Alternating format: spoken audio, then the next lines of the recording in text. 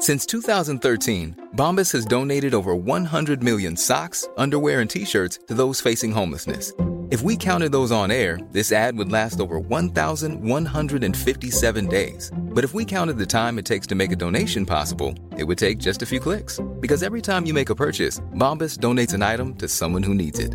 Go to bombas.com/ACAST and use code ACAST for 20% off your first purchase. That's bombas.com/ACAST, code ACAST. Hey listeners, Becky here with a quick content warning before we start. The first half of today's episode deals with some subject matter that may be disturbing to some listeners, including being taken advantage of while vulnerable, discussions around sexual assault and consent, the use of the R word in a clip, as well as a story about a film that involves one of the former heads of Miramax. If that's not something you're up for today, we totally understand. Feel free to join us for the second half of the episode, where the subject is lighter. You can skip to the 41-minute, 1-second mark to hear that. Thank you so much for listening. And now, on with the show. A lot can happen in a year. Trends, debuts, world-altering events, and pop culture in film is there to reflect it all back to us generations down the line. I'm your host, Becky Shrimpton, and once again, I'm joined by Cam Maitland and Alicia Fletcher. And this is the A Year in Film podcast, presented by Hollywood Suite.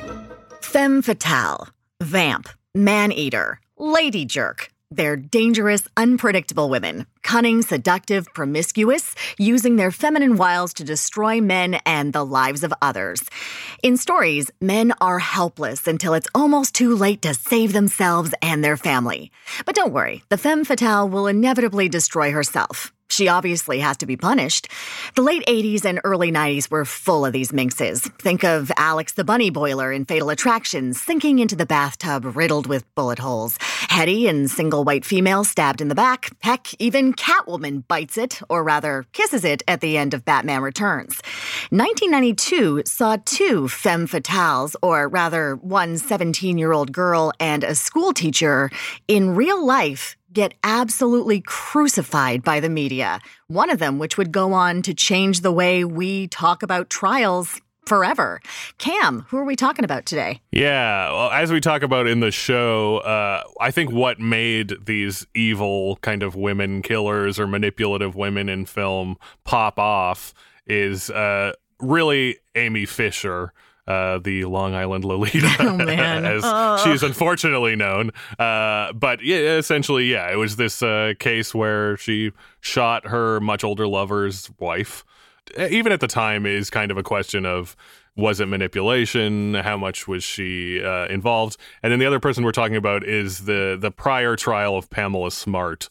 A lot is kind of lost to time a bit, but really predated the O.J. Simpson trial as a media circus. It was the first what you would call televised trial, wasn't it? Yeah, so it's the first trial. There were televised trials before, like Ted Bundy, but it's the first trial where the cameras were allowed in for the whole trial. Okay. And the first trial where that synced up with the 24-hour news cycle, essentially. So the serial killers, some of the people, the previous trials, it was the nightly news.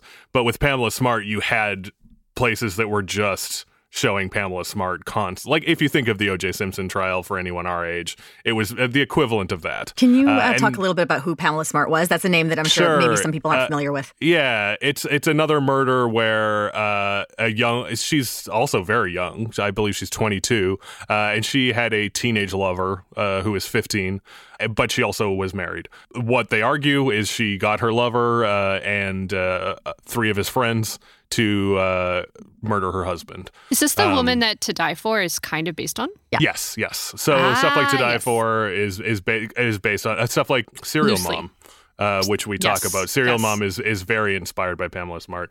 And she is not necessarily the person that those portray where she was obsessed with the media coverage. I don't think she likes it. She is still in jail with no chance of parole. Very interesting thing. I really recommend, if you're interested in more Pamela Smart, there's an HBO documentary called Captivated, The Trials of Pamela Smart, which a lot is really about, hey, why does everyone forget that this happened before OJ, and kind of set the scene for these trial by media. And Pamela Smart essentially says her argument, especially against no chance of parole, because she's been in jail for a long time, is that her trial was unfairly influenced by the media. And you see a lot of the ways that the O.J. Simpson trial, especially if you watch The People versus O.J. Simpson, you see how much more locked down those jurors were. Like, those jurors got like a tape of Seinfeld a night they were allowed to watch. They were not allowed TV. They were not allowed to talk to anybody.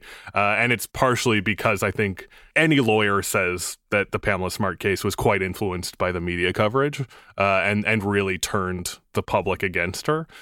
She's seems undoubtedly involved in the crime, and kind of people say like undoubtedly and she is also in jail for conspiracy to commit murder. She did not commit the murder, and it really kind of got people talking. And I think on top of that, those two big cases, the films we're going to talk about, also are very influenced by changes in rape law.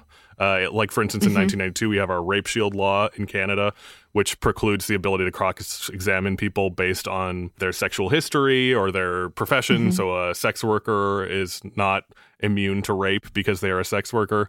And also in the United States, it was the beginning of changes to laws. So, for instance, in 1993, marital rape was no longer allowed. Your husband could rape you. It took that long. So this is when a lot of those things were changing, which I think plays in very closely, as well as, for instance, we talked about already the Clarence Thomas hearings, sexual harassment, consent, things like that. And that really, as you said, led to these huge movies. Batman Returns, Basic Instinct, and The Hand That Rocks the Cradle were all in the top 10 films of 1992. Well, and scared the crap out of the populace. I guess that leads... Especially the male populace. Yeah, totally. Well, I guess that... Well, and women, too. And that actually leads us into our first film. Because I don't know about you guys. Did you have older siblings or cousins who exposed you to movies you were like way too young to see, let alone process?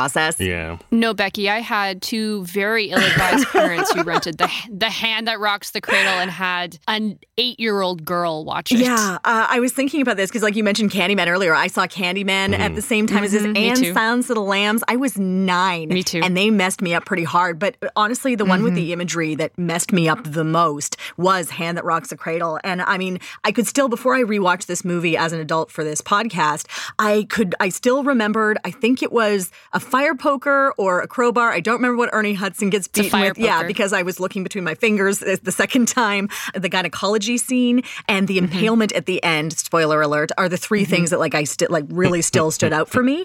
I'm now able to process what's going on, and I'm still horrified, especially by that gynecology scene. And I think one of the reasons why is because it was written by a woman who knows exactly how vulnerable you are when you're in a gynecologist's office. Yeah, let's talk about Amanda Silver. So first of all, this is The Hand That Rocks the Cradle is directed by Curtis Hanson, and this is not the first time we've had a Curtis Hanson film. And it won't be the last on the time. podcast. Yeah, he's quite prolific. Yeah, he comes up a lot. I think he's an excellent director. But Amanda Silver, this is her kind of debut screenplay.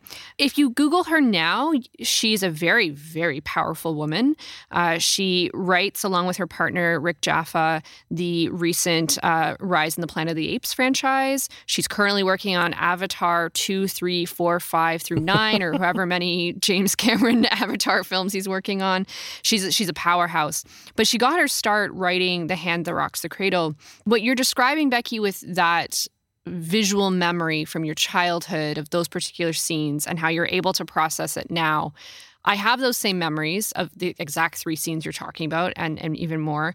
As an adult, I still cannot process what is like so terrifying of this film. I mean, obviously, the 3 of us decided we were going to do a podcast on this title, and I knew when writing it down that I would deplore the idea of having to watch this again. Let's see, I was 8, so like almost 30 years later. This is one of the most terrifying films I've ever seen. It is a very simple story. It's about, there's a woman who's pregnant with her second child. She has a new obstetrician because her old one's retired. While on the table, he sexually assaults her. And she tells her husband, who, thank God, believes her right away, because there's a lot of films like this about like, oh, someone's crazy and they're trying to kill me, and the husbands never believe the wives. And actually, this film is different for that reason. She comes forward and reports him. Turns out he's done this to a variety of women. He's going to be put on trial. Instead of standing trial, he cowardly shoots himself. At the time of his death, his wife, played by Rebecca De Mornay, is pregnant. The stress of this, she loses her baby, has to have an emergency hysterectomy. And then, of course, because of the lawsuit that emerges because of this, all of his former assets are frozen, so she loses her $8 million Seattle house. She's super pissed. She's had a hard go of it. And so perhaps you would have empathy for her or sympathy in the beginning of the film, but boy, do they destroy that quickly. Don't they ever? Listen, if you want a good quote, Rita Kempley of the Washington Post described Rebecca De Mornay as the most unsympathetic villainess since The Alien, which is pretty good. I would compare her to the Terminator in Terminator 1. Sure. Okay. Like, unstoppable. I actually think it's Jaws. For me, it's the shark in Jaws, like a blue-eyed Jaws. Ugh, she's so freaky. That is, yeah, I could see. I mean, I hope listeners are the fact that listeners need to take away is she's a bad person. You also never get to see her before either, really. It's just she's thrown into the situation and just goes on the attack. The only time you see her is when her husband's colleagues or the board of the medical board tells her like all of his assets are frozen, but she's like 8 months pregnant wearing the tightest power suit I've ever seen in my life. So that gives you a sense of who she is. But she decides to pose as a nanny under a different name, a nanny to the family of the woman who first reported this case. So she blames her. This woman's played by Annabella Sciorra, who's quite good in it. And she has a 5-year-old daughter and has had her pregnancy reach term. So she's a newborn infant. And so Rebecca De Mornay's character, whose name is Peyton Flanders, which is a very puzzling name, poses as this woman who's lost her baby and her husband recently, and she just wants to like experience family like through being a nanny. And then she systematically gaslights the entire family into various scenarios where Annabella Sciorra's character is undermined. So she starts breastfeeding the baby so that Annabella Sciorra's baby is turned off her own milk. There is, and we're going to talk about this character quite a bit more, but I'll just bring it up. Ernie Hudson plays the kind of the groundskeeper who is labeled in 1992 terms as a special person. And he is framed as a molester by Peyton. So they fire him, and he's like the only protector for the family. And then, of course, is going to totally try to sleep with the husband of the family, the father. It's terrifying. To give an example, so Annabella Sciorra's character suffers from asthma, which I think is a very relatable. I mean, asthma affects a huge portion of the population, and we know how terrifying it is either to have or if you've been around someone. It triggers her, too, when she gets stressed out, and she is constantly stressed out. Well, yeah. And so Rebecca De Mornay's character goes around the house and empties every single puffer that she has so that when she has an asthma attack, she hopes that she'll kill her. But it's also shot. A great scene. Yeah, so deliberately. So well as she's just sitting there, like, just pumping it with those big, which is why I say shark, because, like, her blue eyes are so freaking vacant the whole time. And you're just like, oh. She's incredible in this. I don't even understand how she didn't destroy her career by playing a character this evil. There's another very well-known actress making a pretty early role, and that would be Julianne Moore is in this film, very young, as Annabella Sciorra's character's best friend, who is killed in a glass greenhouse incident orchestrated by Peyton. It is almost like the moment that puts this film from thriller to like slasher horror. To bring this as well to another film by Curtis Hanson, or written by Curtis Hanson, it's similar to The Silent Partner, where it's this cat and mouse game, and then it flips into a slasher where you watch a woman get decapitated by a fish tank. It's very similar. Yeah. I think he's making disguised slashers. You might be right. And you're right, Becky, to point out really early in the film, just her in stirrups on the table being sexually assaulted by the man who plays Q in Star Trek The Next Generation, which I have to say, as an 8-year-old, I loved Q, and that's what really messed me up because I didn't understand what sexual assault was. Sure. There was so much that while I was watching this at 37 years old, I just thought about me watching this with my parents, and I was like, what? I'm not trying to bash my parents. I can do that enough in my private life. What were they thinking? It is incredible. And you're right. It's because it's written by a woman. Rebecca De Mornay is phenomenal in this. And I don't think she had ever been properly really utilized prior to this. After either. Or after. Oh, she's got some good stuff, I would say. I was actually shocked because I was kind of like, did this ruin her career? Yeah. But she's worked constantly. And she's got some interesting roles. And I do want to say a good fact that you guys may or may not know is she took this role after her big thing she wanted in 1992. You're stealing my fact. Oh, well. Cam can have sorry, one. she wanted to be Tinkerbell and Hook. She wanted to be Tinkerbell. You've been talking this whole time, Alicia. Let me have one fact. So she wanted to be Tinkerbell and Hook, and when she didn't get it, she was like, screw it. Hand that rocks the cradle. Yeah, and then Julia Roberts got cast as Tinkerbell, and everyone on set called her Tinker Hell because she was so terrible to work with. So So that is true. And I don't know. There's a husband in this film. I don't remember the actor's name. He's completely useless. This is really the battle of two matriarchs, and it gets grim. Ernie Hudson's character, Cam. Okay, Cam. Me? Cam and Becky. What do we think about Ernie Hudson's character? Because I am very conflicted. Okay, before we get into this, allow me just to play a quick clip of Ernie Hudson talking about why he wanted the role, because he campaigned for it, and that's actually, I think, an important thing to think about. You know, when I first read the script and I wasn't up for the part, and I really sort of campaigned for it, I went in and I tried to get them to see me in the role because it was not written for a black actor. I think the studio might have felt that if it wasn't done right, either it could be very embarrassing to people who are mentally disabled, or you can make some very negative statements about black men in general. Racial. So you had to play the guy, I felt, as a person. And I visited a lot of the homes for the mentally disabled. And I found that there are a lot of people, thousands, who do have problems that we somehow don't see because we have a way of sort of, out of sight, out of mind. And I tried to find that common denominator that they all have, no matter what level of disability. When I went to the first dance, they all came over to me and they shook my hand and was so happy to see me, and they hugged me, and I thought it was because I was in Ghostbusters. And then I noticed they did it to everybody. It had nothing to do with it. They have this enormous capacity to give love and to want to be a part of. And that's what the movie, in a lot of ways, is about. I'm on the fence. I think the biggest issue, pardon the pun, I think the biggest issue I have is that they're very inconsistent with what it is what his particular handicap is, like what exactly his disability is, if you will, sorry. And so, like, sometimes he's very intelligent, very quick, and sometimes he's super slow. Yeah. So I think the inconsistencies are my biggest issue. I mean, he seems like realistic. He's probably on the autism spectrum more than anything. But yeah, I mean, it's an interesting thing that I think Hollywood still hasn't grappled with yet, where it's like you would like this role to be cast with somebody who is actually has these issues, but that's still, I think nowadays we push for it a lot more, but it still rarely happens. And I think he gives a great performance, and he's really the audience surrogate because he's one of the only people that gets what's going on throughout almost the entire movie. There's a TV show that would have been airing at the time that this film was #1 at the box office for 4 weeks, which is quite impressive. And that's Life Goes On, which was the first show that had I think the first episode's in 1989. It goes to 1993. The first time you had an actor with Down syndrome portraying someone with Down syndrome happens in this period. So it was something that was very discussed in the media, which I do think would have tempered a bit of how. And I'm not saying Ernie Hudson's character has Down syndrome, although the R word is brought up a lot in a very hateful way by the bitch that is Rebecca De Mornay. This would have been a discussion point for sure in media. Oh, there was.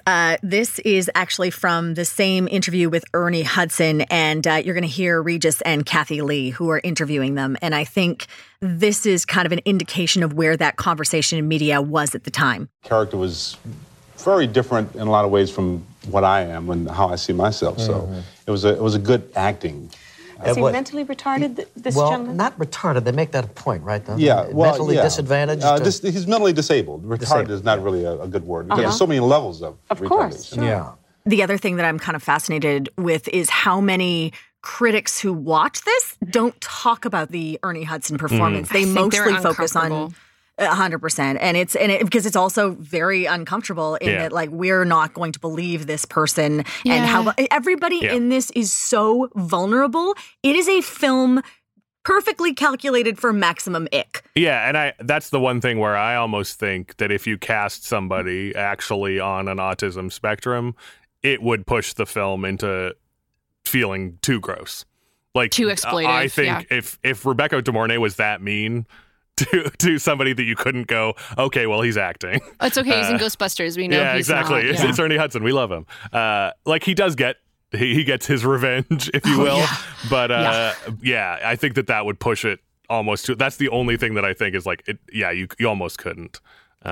It's a very strange movie. I mean, there's a ongoing theme throughout it of Gilbert and Sullivan music. Oh, you mean the HMS Pinafore and Pirates of Peasants? Yeah. So that's weird because there's so many of their operettas have switching babies in them. It's produced by a subsidiary of Disney, which is very odd. Hollywood Pictures, which was essentially made on the back of The Hand That Rocks the Cradle. It's one of their only major financial successes other than The Sixth Sense. There was a talk about remaking this at ABC Family back in 2013. I think someone went, "What the hell are we doing?" Why would you did not do it for ABC Family. It's still owned by Disney. It's kind of an unusual one. Speaking of remakes, I was really fascinated, and I'm very curious. I don't know how to access them, but it was remade in Hindi in 1993, and then remade again in 2009 in Telugu. So like two different dialects in India have used this film in sort of a Bollywood way, and I would love to see an Indian interpretation of this story. Like, I'm fascinated. It's just preying on such universal ick factors, if you will. And what's interesting to me is when you watch, like, say, Siskel and Ebert talk about this, or really any man reviewing this film, the thing that they all find it very upsetting, but the thing they cannot wrap their head around is why she hired this woman in the first place. With no background check. No background check.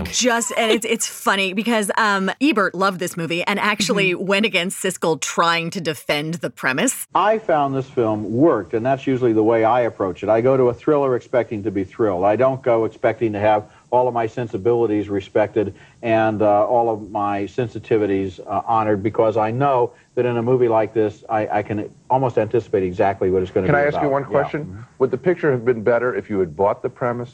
See, that's where we do have this argument. You'll say, but Gene, you got to grant a movie its premise. And I say, not really. Let them write a better premise, then I'll grant it. I grant the premise.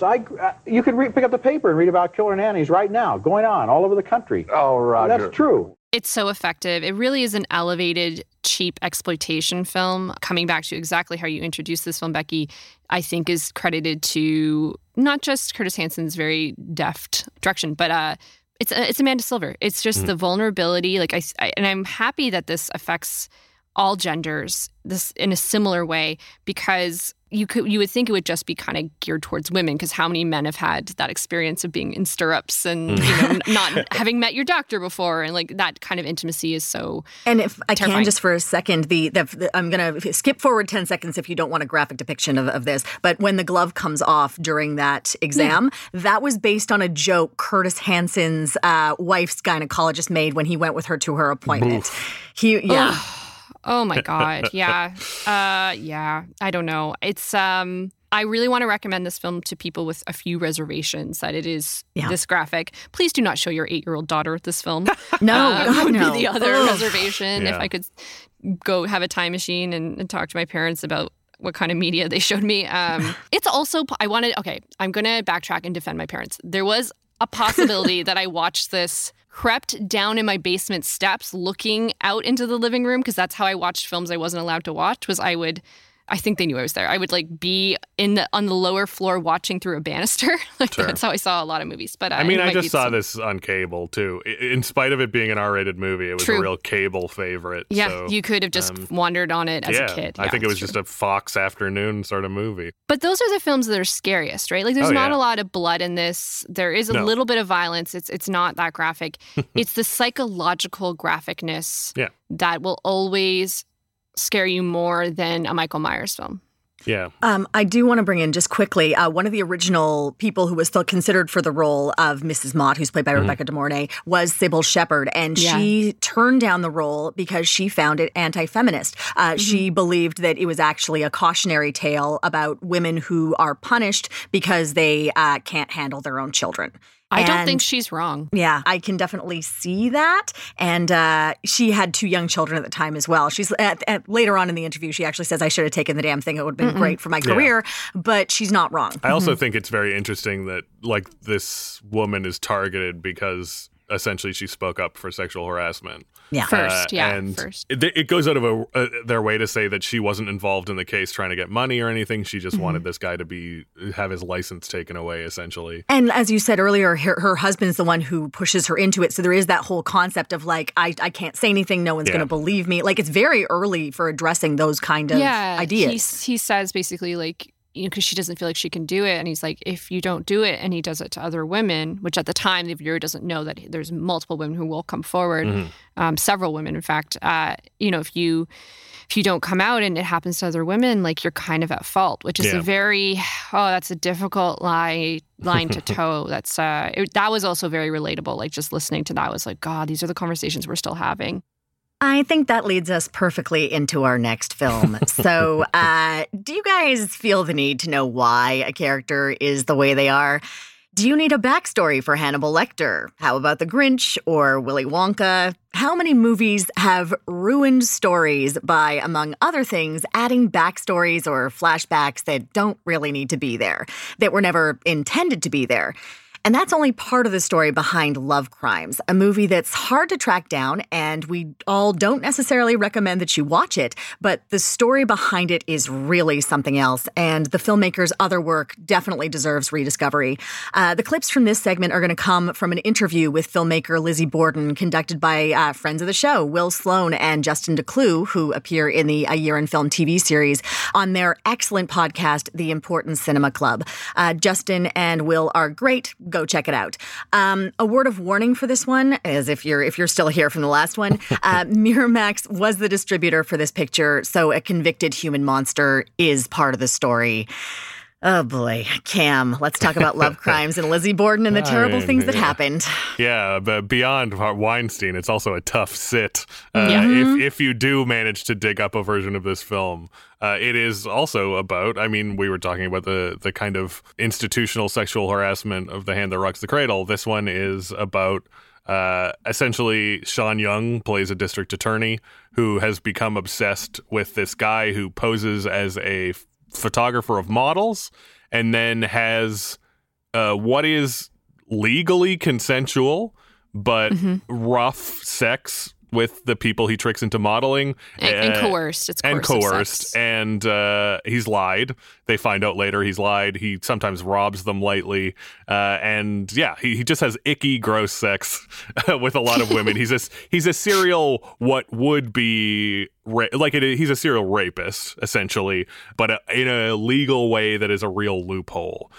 So she sets out to catch him. She kind of finds out where he is and tries to entrap him, essentially, but then gets caught up in an odd psychosexual, what was, I believe, intended to be sadomasochistic relationship, but at the time the 90s weren't quite ready for sadomasochism. We had to wait for Secretary, apparently. Maggie Gyllenhaal. It sounds like it was kind of a weird, like a darker Secretary, kind of. Something like The Hollywood Reporter goes out of their way to weirdly be like, well, this guy's not even a criminal. He's a macho misogynist. And you're like, oh, boy.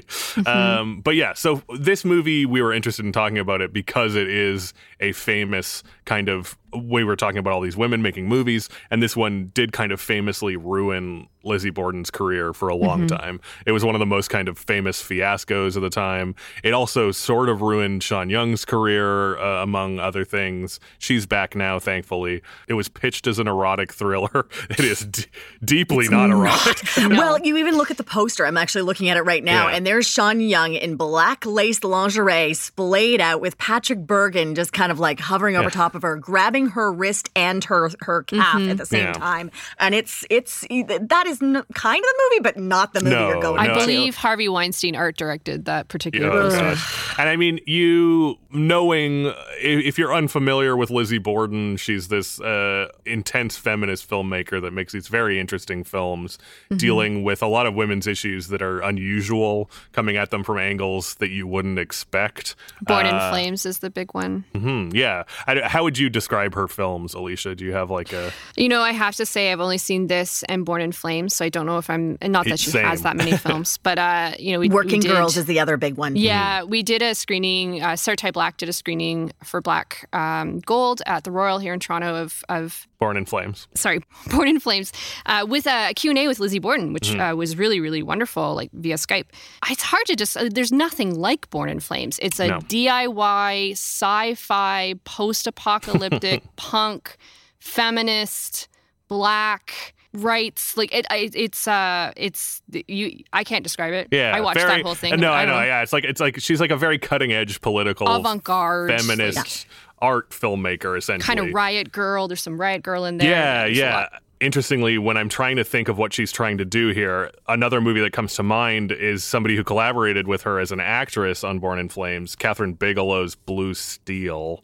Yeah, which it's is very similar. That came also up to me too. a weird attraction, repulsion, female law enforcement, male criminal. With very problematic rape politics as well that are actually similar to this. Yeah. Yes.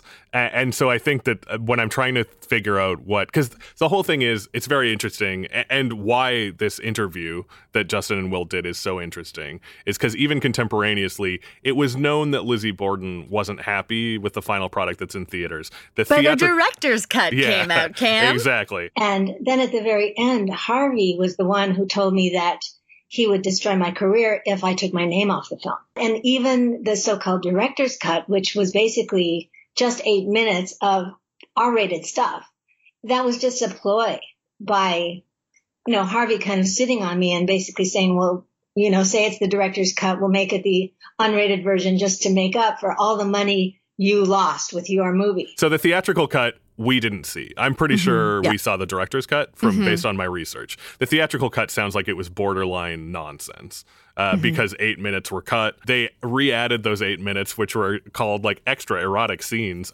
especially for HBO, as a sales tactic for HBO. At the time, Lizzie Borden called it a director's cut. She did press saying, this is my real vision. La, la, la, la. What we learn from Justin and Will is there was no director's cut. The film was essentially taken away from her in almost pre-production. She shot it. She did her job, partially because Harvey Weinstein said throughout he would ruin her career if she didn't do it. So even those interviews in the 90s for the director's cut were coerced. She felt that she had to admit that this was a director's cut she was interested in and say that it was her vision when essentially there is no version of this film which is at all her vision. It was taken away from her. Kit Carson wrote these flashbacks that you're talking about. I think they needed, at a certain point in post-production, they felt they needed to explain her in some way. That was at a point where it was Kit Carson, and I forgot his wife's name, always in a cloud of cigarette smoke coming in, and they basically took over the editing. It was not really me anymore. And so that whole backstory idea was sort of invented after the film was shot. And I think part of it was because they didn't have an ending. And because they didn't have an ending, it had to kind of delve, I think this was their rationale, into what made her do what she did. I think it was a kind of joke for Kit Carson because I think he made the woman look a lot like his ex-wife, Karen Black. Drama going on between Kit and Karen at that time, about their son.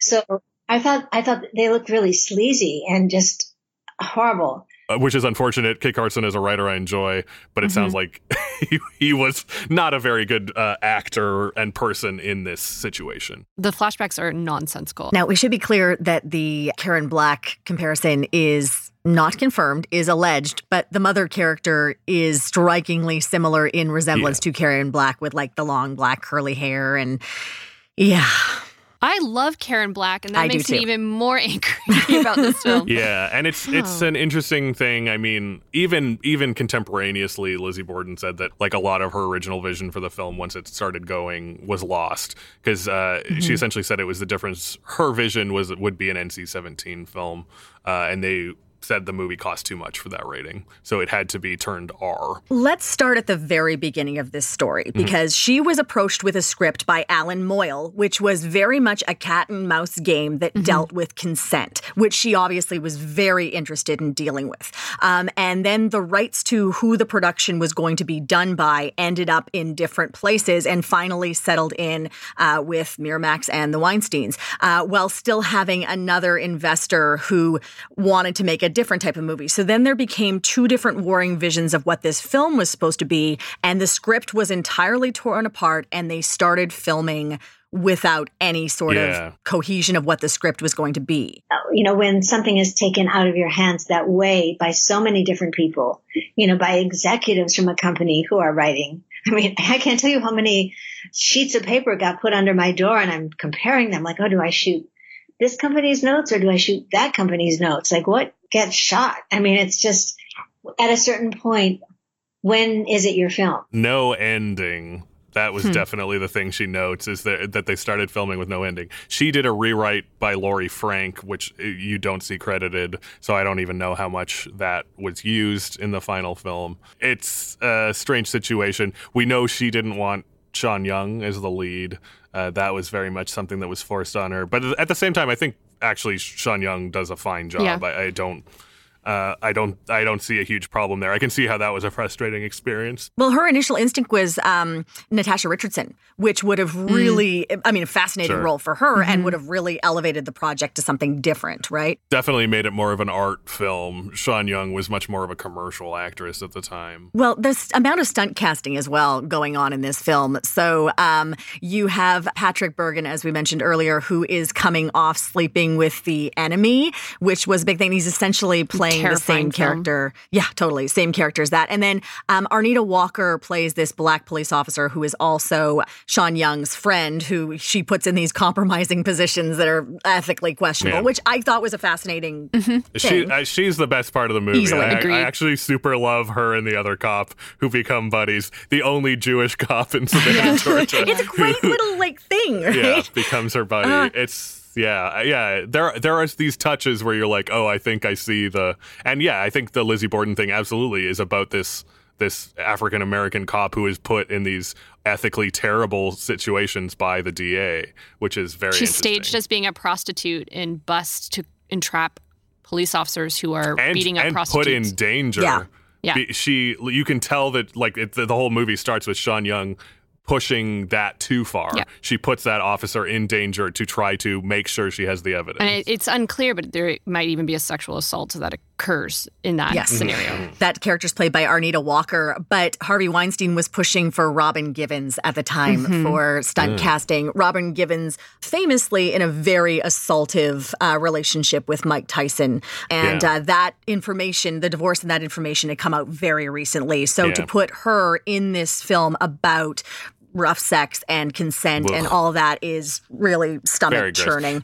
The nice thing is, of course, that Robin Givens went on to be stunt casted in Boomerang in a very charming role where she is the woman in control who ruins Eddie Murphy's romantic life by essentially not caring about him, using him for sex and being like, goodbye. And then I think she's his boss, right? Yeah, they're at least working. They're in a working relationship. So that's great. It's good to know that she got such a better role. Yeah. If that happened, I assume she would have turned this down to her credit. I think the thing that there's so many things that enrage me about this situation, but I think the thing that pisses me off the most is that you can see what this could have been and how forward-thinking and how interesting and thoughtful and frightening in the similar way to Hand That Rocks the Cradle is. Like, it could have been as easily a talking point as that film, but it's just decimated. Talking about those concepts of consent, that back and forth. What is the line? What legally is okay, morally isn't. When can you turn people in? Like, that's just fascinating, especially for this time. And I think for a psychological thriller, and it's something that rarely actually gets dealt with in film, and then like a psychosexual thriller, that there is this attraction and repulsion to rough sex with women. It's like this sadomasochistic, and it's something that's so horrible that every woman is constantly in fear of, obviously, because we live in a rape culture. But it is something, there is obviously this attraction to it.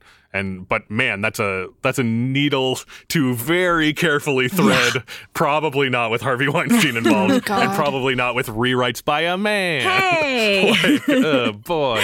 Yeah. Well, like I said, I'd be very curious to see the original Alan Moyle script of this and what that actually looks like. Alan Moyle, for people who don't know, famous for Empire Records. I just want to point out one scene just to kind of capitalize on what could have gone wrong with this film. She looks at her very important casework, which are all paper-based because it's 1992, while in the bathtub.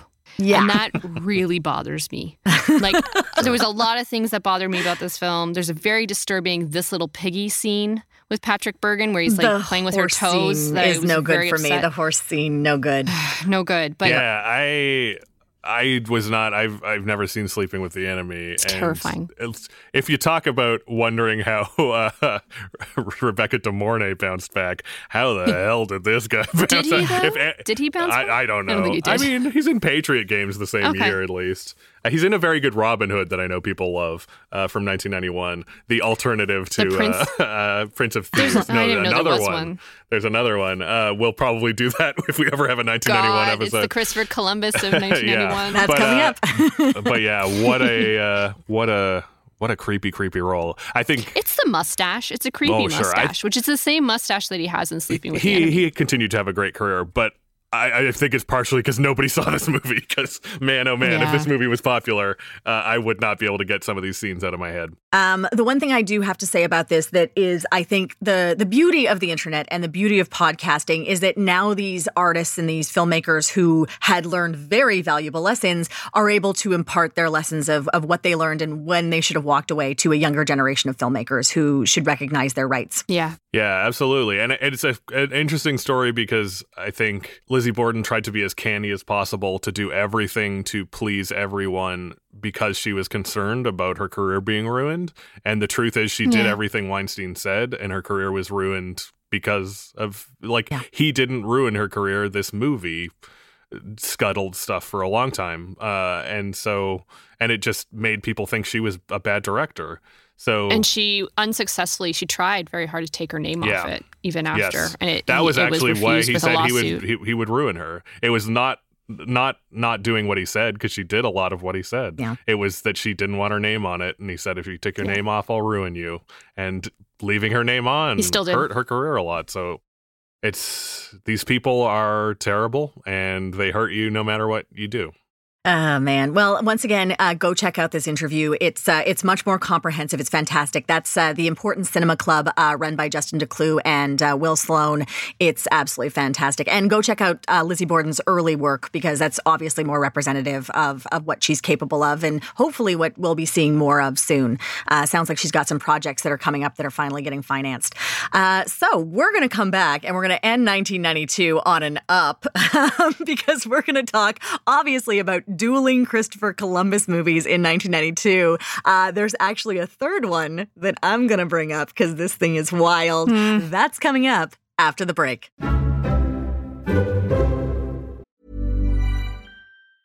I'm Sandra, and I'm just the professional your small business was looking for. But you didn't hire me because you didn't use LinkedIn Jobs. LinkedIn has professionals you can't find anywhere else, including those who aren't actively looking for a new job, but might be open to the perfect role, like me.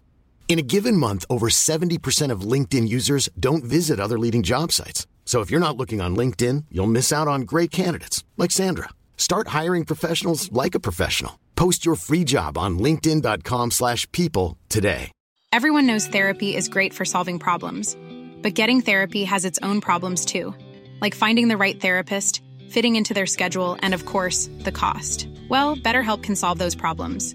It's totally online and built around your schedule. It's surprisingly affordable, too. Connect with a credentialed therapist by phone, video, or online chat, all from the comfort of your home. Visit BetterHelp.com to learn more and save 10% on your first month. That's BetterHelp, H-E-L-P. Hey, listeners, if you're enjoying the podcast, Season 2 of the TV show is coming out December 6th. And you'll be able to see episodes covering 1975, 1986, 1994, and 2000. Not only will you see the faces of Cam, Alicia, and myself, and they're good faces, very expressive, but you're also going to hear from so many more film experts, and maybe even some filmmakers talking about the movies you love. And here's where it gets even better. Hollywood Suite is in free preview for the whole month of December, and you can watch both seasons of A Year in Film and great movies from the 70s, 80s, 90s, and 2000s. Don't forget to watch the first season of A Year in Film now and find out how to catch the free preview while it lasts at hollywoodsuite.ca. You know that Hollywood Suite airs great content, and they've got a real treat lined up. December 19th at 9 p.m. Eastern Time on the 2000s channel is the premiere of Valley of Tears, a 10-part HBO Max original drama series. You'll be able to watch the first 2 episodes back-to-back And then each subsequent episode will air weekly after that on Saturdays. Have raucous Saturday night plans? Don't worry. After the episodes air, they're going to be available on Hollywood Suite On Demand exclusively. Listeners, the trailer alone for Valley of Tears is gorgeous, which makes sense because it's Israel's highest budget TV series ever, and clearly every dollar is on that screen. It follows 4 soldiers caught in the crossfire of the 1973 Yom Kippur War. I'm excited to watch it, 1, because I know nothing about the Yom Kippur War and would like to know more about it, and 2, because when people ask me what I'm watching, I'm going to be like, oh, just this amazing HBO Max original 10-part series called Valley of Tears that's airing exclusively on Hollywood Suite in Canada. And then a conversation will be started. Check out HollywoodSuite.ca for more information and to see that awesome trailer. Can you imagine walking into one movie theater expecting to see a thrilling, gritty Ridley Scott take on Christopher Columbus as portrayed by a deeply moist Gerard Depardieu, and what you end up sitting through is a swashbuckling, very dated interpretation of the same story featuring an unkempt, furry Tom Selleck as the King of Spain? The general format of this show is that we provide historical context for a segment of our given year, and then we choose 2 movies that represent that. For this part of the episode, we're just going to be doing things a little differently. We'll be talking about both movies at the same time because, as we said before, 1992 saw 2 movies that told the story of Christopher Columbus released to the public at the exact same time, and they both failed miserably. Okay, who wants to start? Because this is wild. Sure, I'll start. Before we get too deep into the movies, I just want to talk about the Columbus Quincentenary, which is why everything was so exciting. Of course, we all know in 1492, Columbus sailed the ocean blue. So in 1992, that is 500 years later, we don't celebrate a lot of quincentenaries in the Western Hemisphere, obviously, which we probably should because Indigenous people have been here the whole time, as we will talk about. But yeah, it was a huge deal, especially for Spain. So Spain had, in 1992, the World's Fair in Seville. In Barcelona, they had the Olympics. And in around the world, they rebuilt the Nina, the Pinta, and the Santa Maria to exact specifications of Columbus to sail, especially to America, and go up and down the coasts of America because they wanted to underline what someone described as the most significant historical event since the birth of Christ. Oh, Jesus. Oh my God. Yeah, which I mean, you can kind of get, but it also implies that you have to agree that Christ is 100% a real dude.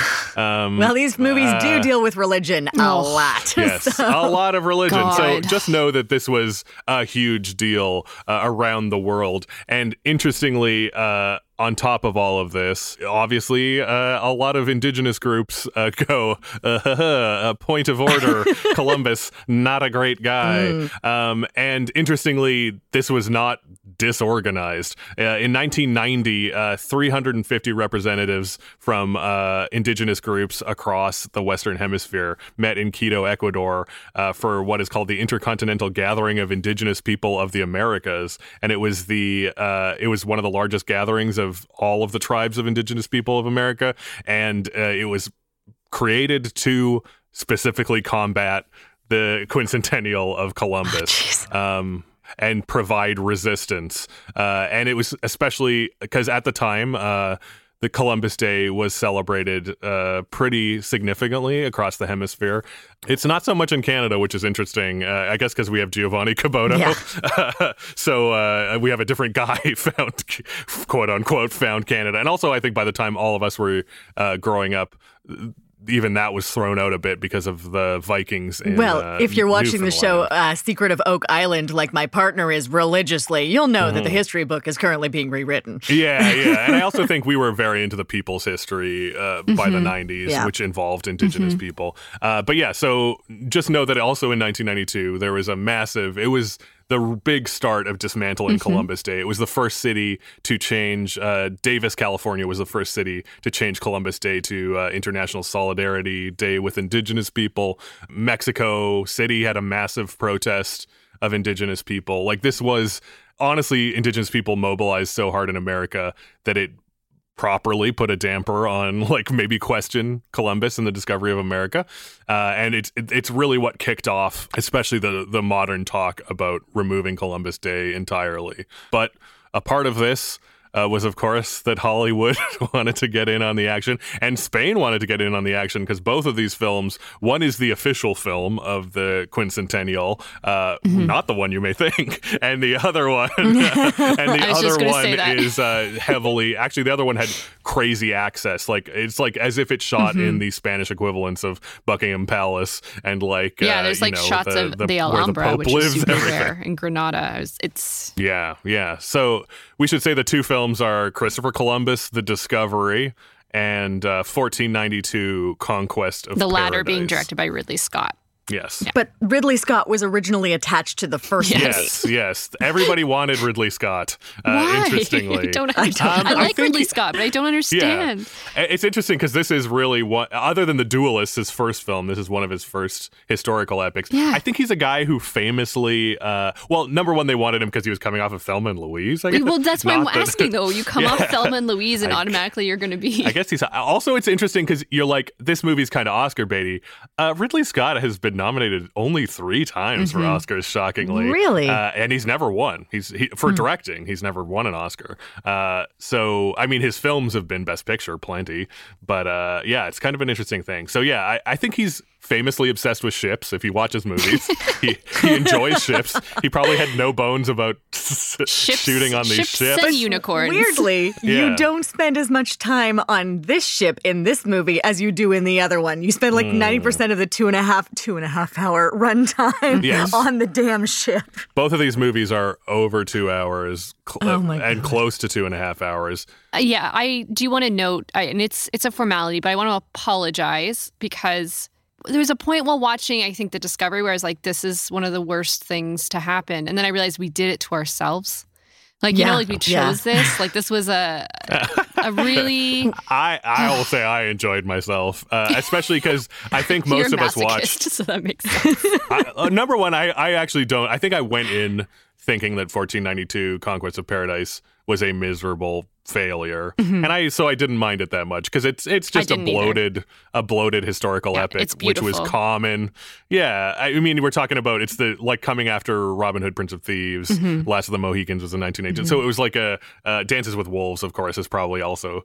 Listen, I will also say that as somebody who has drank the Kool-Aid, that Columbus is just terrible, and I was expecting these movies to be a lot kinder to Columbus, and both movies show a fairly mixed portrayal of Columbus, which is interesting. Okay. I have to point of order because I'm going to say the Discovery is this bizarre swashbuckling epic, erotic, where the very erotic kind of Harlequin romance. If you want Columbus to honk Catherine Zeta-Jones' boobs, as look no Catherine further. Zeta-Jones stares out into the middle distance like it's like a 50s melodrama. It's very strange. But it opens with him like straight up sword fighting. I think they're in, aren't they they're in the Indies somewhere. I'm not sure. But or Grenada, maybe? I don't know. Maybe it's Grenada. But they are like, it is never clear. No. This movie is clear about nothing. Yeah. But it's like a full like Errol Flynn style sword fight thing that happens with like slapstick and people falling into crowds. Like, it is the weirdest thing. And it feels like a movie made in the 70s. You almost expect like sound effects like a boing. Like it's like a cartoon. It's worth saying, you're absolutely right. The crazy thing about this is the Discovery feels deeply like an old movie, and 1492 feels like a movie you would make in the 90s, maybe even progressive. But it's worth saying, so Christopher Columbus, The Discovery, directed by John Glenn, kind of push him out of the way. He doesn't really matter. It's really the brainchild of Ilya and Alexander Salkind, who most people know from Superman, but I think it's closest to their other big franchise, which has mostly been lost to time, which is the Three Musketeers. Right. They had a series of Three Musketeers movies through the 70s and weirdly tried to reboot it in the 80s with the same Musketeers, Michael York, etc.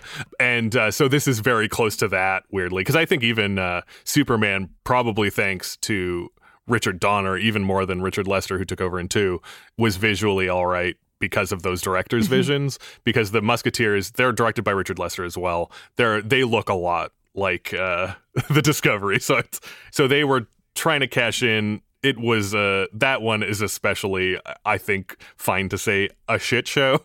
Well, my personal favorite is Marlon Brando is in this film, which is wild. As the Grand Inquisitor. Yeah. And supposedly the only reason why he took the role was because he claimed, he was told that it was going to be very sympathetic towards Indigenous people's plights. Marlon Brando, of course, very much known for his empathy towards that, even bringing someone to accept his Oscar to discuss Sacheen Littlefoot. Oh, sorry, we said that. Yeah, thanks, guys. I like that name a lot. But yeah, so this was a big deal for him. And then he appeared in the movie and was like, well, I guess this is just a paycheck, which I wonder if that's what made him more aggressive later on in his life. I think he doesn't phone it in, especially compared to the other Salkind famous thing. He's in Superman for 2 minutes, was the highest paid actor of all time, and does phone it in. Tried to get himself replaced with a glowing donut, famously, which he's like, wouldn't it be more interesting if I was this kind of alien? But also, beyond the fact that he took this thinking that it would have a positive portrayal of the effects of Columbus on the Indigenous people, which it has some of. It's not great. It's not as good as 1492. But he also sued the production because they tried to not pay the Indigenous actors they used. Yeah. And he personally was like, you can't market this film on my name if you don't pay them. I like, because he's first billed, which is crazy to me.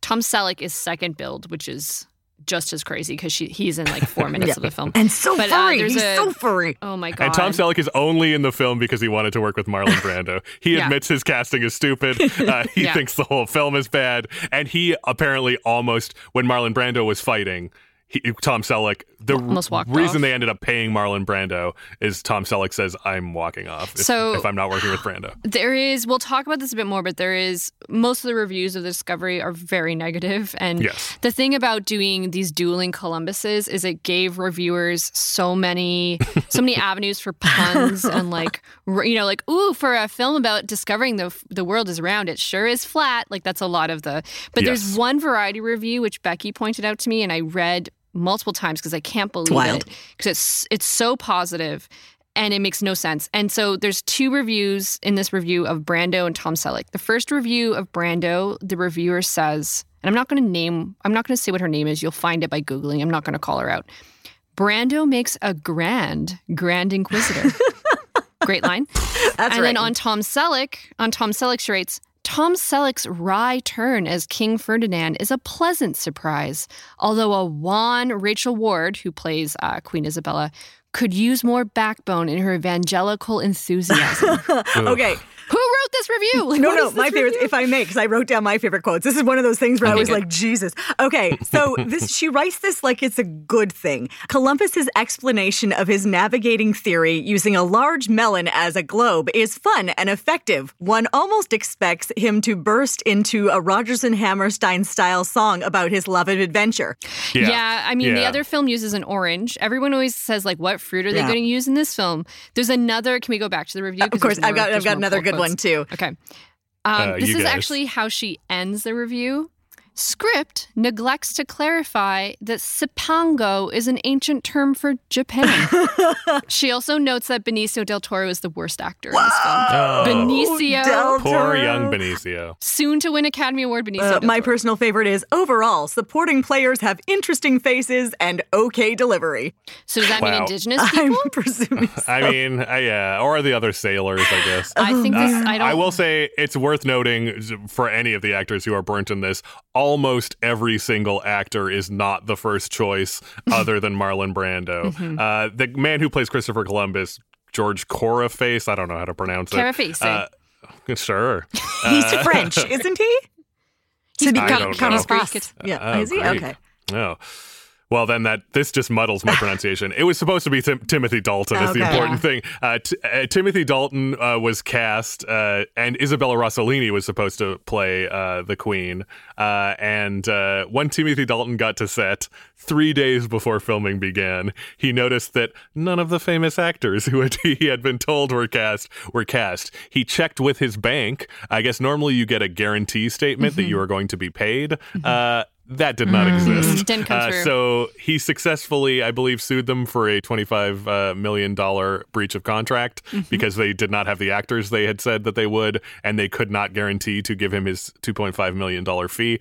To be fair, this production, as we will probably note, essentially bankrupted. They also said Dustin Hoffman would be in it, who I don't think ever got told. Also, it was supposed to be directed by George Cosmatos, which he expected when he came on set. They tried to hire John Glenn, who had done the 80s James Bonds, to please Timothy Dalton. They also hired a bunch of James Bond actors, including Benicio del Toro and Robert Davi, to try to please him. There's a lot of skullduggery on this. This is like the most skullduggery. And I mean, I'm fascinated to know that that's like that they so obviously were not going to pay him that Timothy Dalton could tell before the film even started and was like, peace. And if you guys also don't know, that super digging in, the whole crazy thing that really blew up the Salkins is the fact that Alexander's the father, Ilya's the son.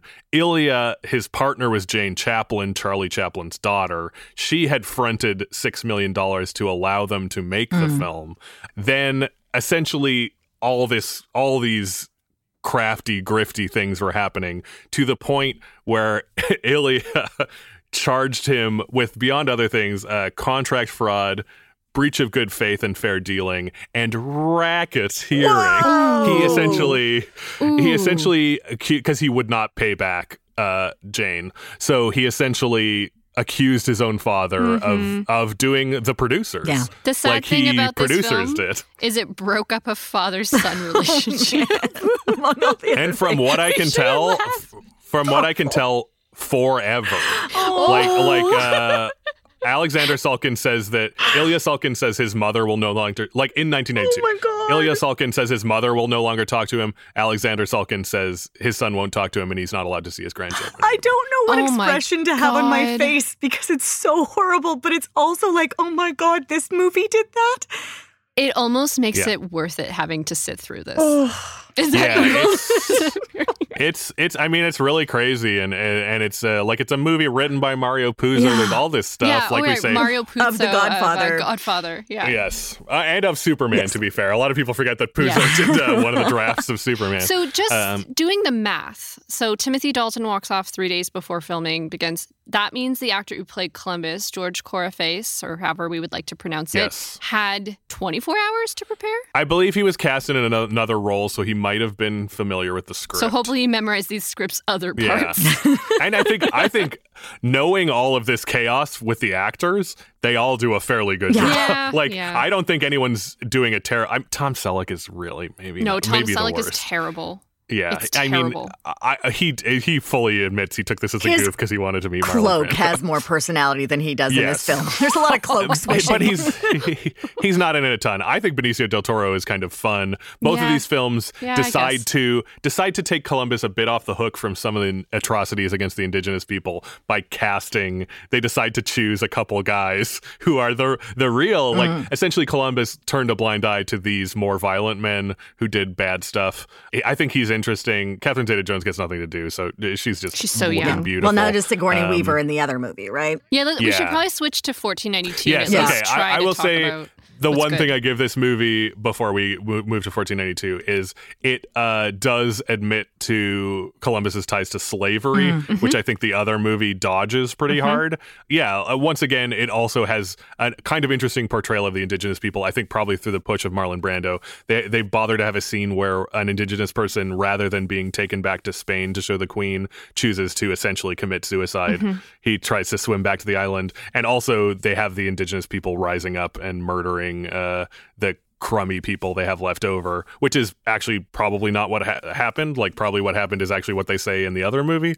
But it's so there is at least you see the indigenous people be pushed too far by the bad guys. But it has a lot less of the atrocities, which are much more in the other movie, 1492, Conquest of Paradise. A lot of atrocities in Conquest of Paradise. Yeah. Well, Conquest of Paradise, I mean, it opens with witch burnings, right? So it's like know what we're getting into. I actually appreciate that. Like, it gave me a bit of hope for the film, opening with very graphic scenes of the Spanish Inquisition and and not having Marlon Brando as the grand inquisitor.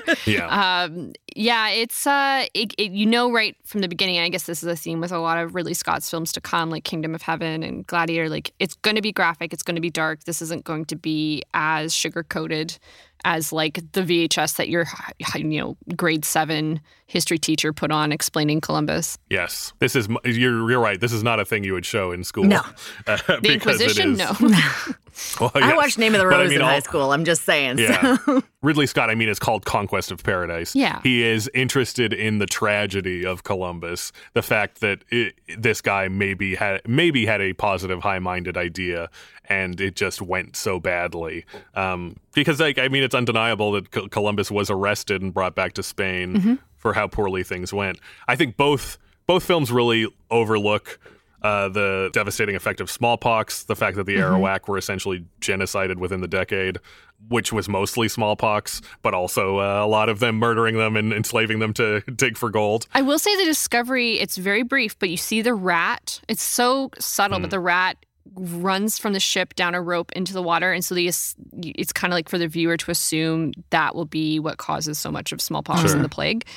If you know about that at all, Yes, if you know about that. Yeah. Otherwise, it's just a cute rat doing something silly. Can I just quickly derail for a second? My family and I have this whole thing where we were watching a movie once where a rat runs across an alley in an establishing shot, and it just occurred to us all at the same time that someone had to cue that rat. So in our family, we then became, before something began, we'd go, and cue the rat. And so that's just one of our family things. Your family sounds fun. My family watches Hand the Rock to the Cradle.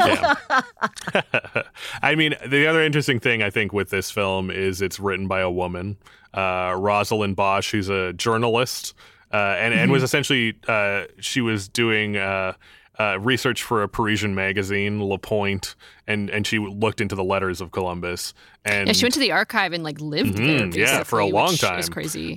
Years. It's interesting for how intense the research was, but almost immediately she thought it was a screenplay, which is interesting. She's like, this is a screenplay. And she is very obsessed with essentially the truth, because I guess she was doing it for so long and so early that she probably saw this uprising of protest from indigenous peoples. And I think she became interested because she's like, there's kind of these two cliches where it's like he's this pure genocide guy and he's this pure hero. And she says that it's kind of in between because so much of the violence and slavery and things, she's like, that was a part of the world. So it's hard to know his intentions. So that's what fascinated her in the story. And I think what fascinated Ridley Scott as well, because I think both of them say there is no question that what happened is an awful tragedy. But how much was this man involved? How much was he affected? I think we know he's a little more involved than they show in the story. They do also make a pretty classic mustache-twirling villain out of a guy who we know was kind of involved, but we don't know if he was the sole, let's cut people's hand off guy. Because even as the historian points out, people's hands were being cut off in Spain at the time, so it probably wouldn't have fazed Columbus to say cut their hands off. Yeah, this is just how we treat people. Yeah. That scene is horrifying. The whole thing is really, it's a rough watch. Even watching them all succumb to scurvy and serious isolation issues on the boat, that's a tough watch. This was no picnic for anybody. There's a few positives. I'm trying in my life and on this podcast at the same time to be more positive and kind. One avenue is going better than the other. But I really like the Vangelis score. Yes. Of course, it's not really Scott's first time working with Vangelis, who did the soundtrack for Blade Runner, so iconic. And actually doing some research on Vangelis and what are kind of considered what's the best work. This rates very high up there with music critics. Not as a film, just as the tracks. And I did listen to it isolated. It is beautiful. It's choral music that Vangelis used a certain form of Latin to communicate. It's quite elaborate. And I do think the cinematography, and just so we're clear, it's Costa Rica that they choose to have be the New World. It's beautiful. The images of the ships. If you are a ship enthusiast like Ridley Scott, I can't think of a better film for you, because I was actually quite enraptured with just looking at the ships. The ones from the Discovery look like a Disney theme park ride. Like, it's ridiculous how bad they look. Yeah. These are the actual ships that Cam alluded to earlier in the episode that were built for the reconstruction. I think that these are actually another set of ships. I tried to look it up. Good no. Lord. It's crazy that the two sets, because these ones I think were built in Britain. Built at the same time? Yeah. Yeah, I think you're right. But you're right. You're right that Ridley Scott had the exact same intention. But I just think he maybe had no access to those boats. The other thing that I would say for this film is, my God, some of the supporting actors. Like, you have Benicio del Toro in The Discovery, and he's not quite yet the Benicio that we know. And I don't think he's as bad as the woman in Variety thinks he is. But the character actors in 1492, Armand Assante, Checky Cairo, Michael Wincott, who is the main villain, who looks like a universal monster from the 1930s. He is terrifying and effective, and I think this is one of his best roles. There are some things to praise for 1492. Yeah. Depardieu, for me, as Columbus, is a bit ridiculous. Agreed. I found him ridiculous. It's worth saying he was coming in super hot. He had the relatively unheard of at the time Best Actor nomination for Cyrano de Bergerac. Cyrano, yeah. So he was, and it was really him trying to kickstart that brief 1 second of like My Father the Hero green card American career that he tried, which is kind of crazy because this is also we know how much further he would go to seed, but this is a bit of a gone to seed. Gerard Depardieu, he's not the sexy hot guy from the French films. No, he's gone full Columbus. Yes. This is something I always have issues with too, is watching movies that don't just commit to an accent or a nationality. I think that it's like, okay, so you do have people with Spanish accents, French, English, American, but they're all intended to be Spanish. That's always a little like, very few Spanish or Hispanic people are involved, I will say, is an odd I feel thing. like a film like this, if they're going for that kind of authenticity and you have someone using their archival research and you're building these ships, like you are going the full yard. I don't know what that metaphor is. Never mind. Yeah. Whole 9 yards. It's a thing. Stop using. Another goal in my life on this podcast and life is to understand my mixed metaphors. But I love them. Why wouldn't you just go subtitles? Even in 92, there were multiple films that were entirely subtitled, especially if you want a Best Picture nom. Subtitling is completely reasonable, and I felt like that would have been okay, except you do have some English-speaking actors that probably couldn't do Spanish. Yeah, lots of American actors. Worth also saying for this one, they also used a lot of indigenous people, 170 actors from 4 different tribes in Costa Rica. Yeah. And also they brought back the 6 main actors from The Mission, which is kind of interesting. Yeah, one is Bercilio Moya, who's probably the most recognizable. He's one of the young indigenous boys in The Mission, and he's one of the only credited named characters that's indigenous. He's Utapan, who kind of becomes like the most important translator and kind of orchestrator for the indigenous peoples. And his performance...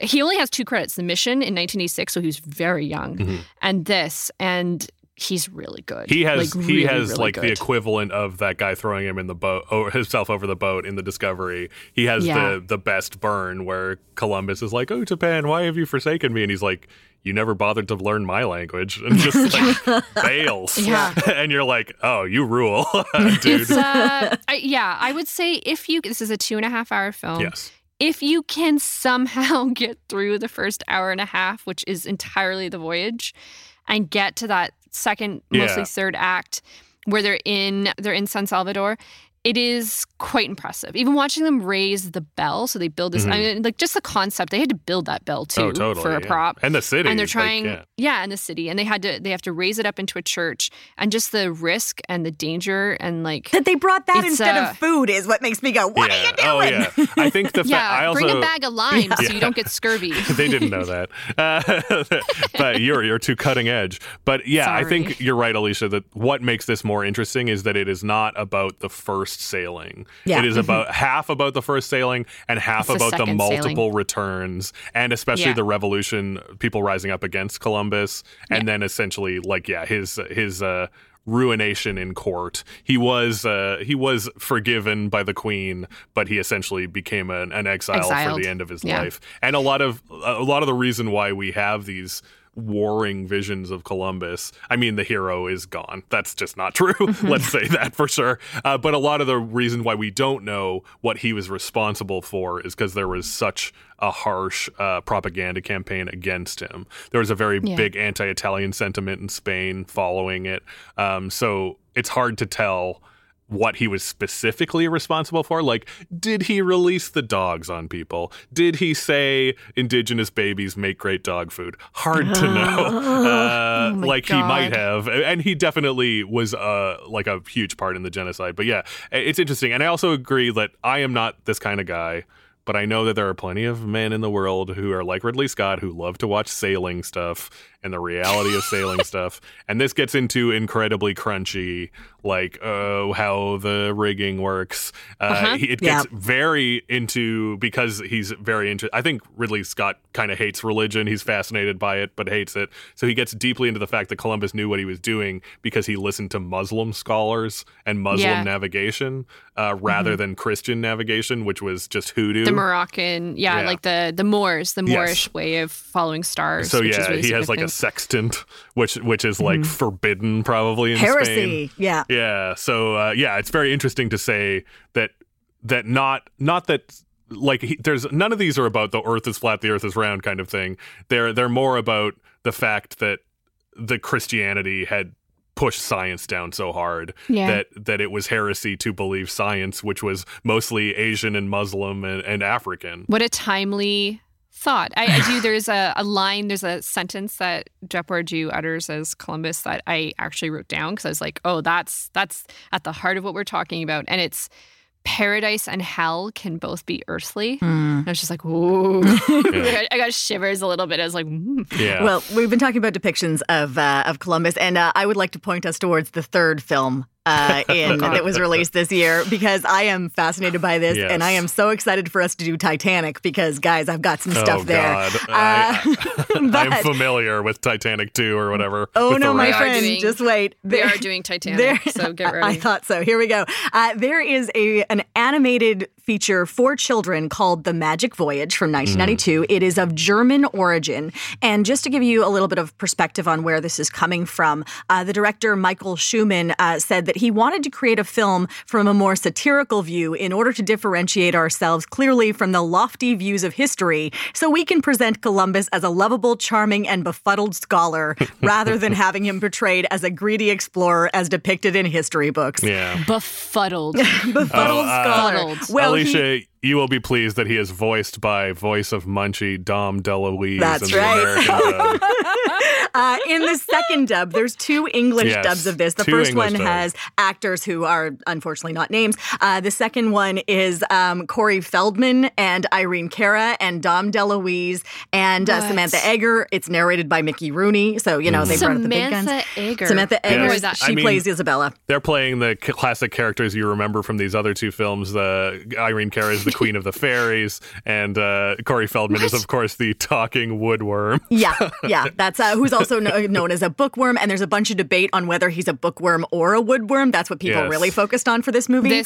This escaped my childhood. And the woodworm, did you read that the woodworm was originally, like, it was supposed to be a sequel to a movie about a woodworm on Noah's Ark. Yep. And then they decided to spin it off into its own thing. It's wild. It's Cam sent me a fourth trailer that I regretted watching. It is worth saying we can hem and haw over the discovery and whether it's worthwhile, but The Magic Voyage, I mean, it's for kids. I guess you can write it off. But the one you cannot write off is Carry On Columbus. Oh, yeah. The incredibly belated attempt to reboot the British sex comedy Carry On films, which, if you're not familiar, is basically about showing busty women doing things. And it's full of, just double entenders. That's like the whole thing. Yeah. And it had some interesting comedians of the time, but it is famously considered by most Carry On fans, as niche as that is, is one of the worst, if not the worst, Carry On film. Many of the actors say they wish it never happened, and it was once voted in a poll the worst British film of all time. I did not watch it, but it's that's a kind of fascinating. And actually, the funny thing is, as badly reviewed as it was, as poorly considered as it was, it still made more money than either The Discovery or 1492 in England. Oh my God!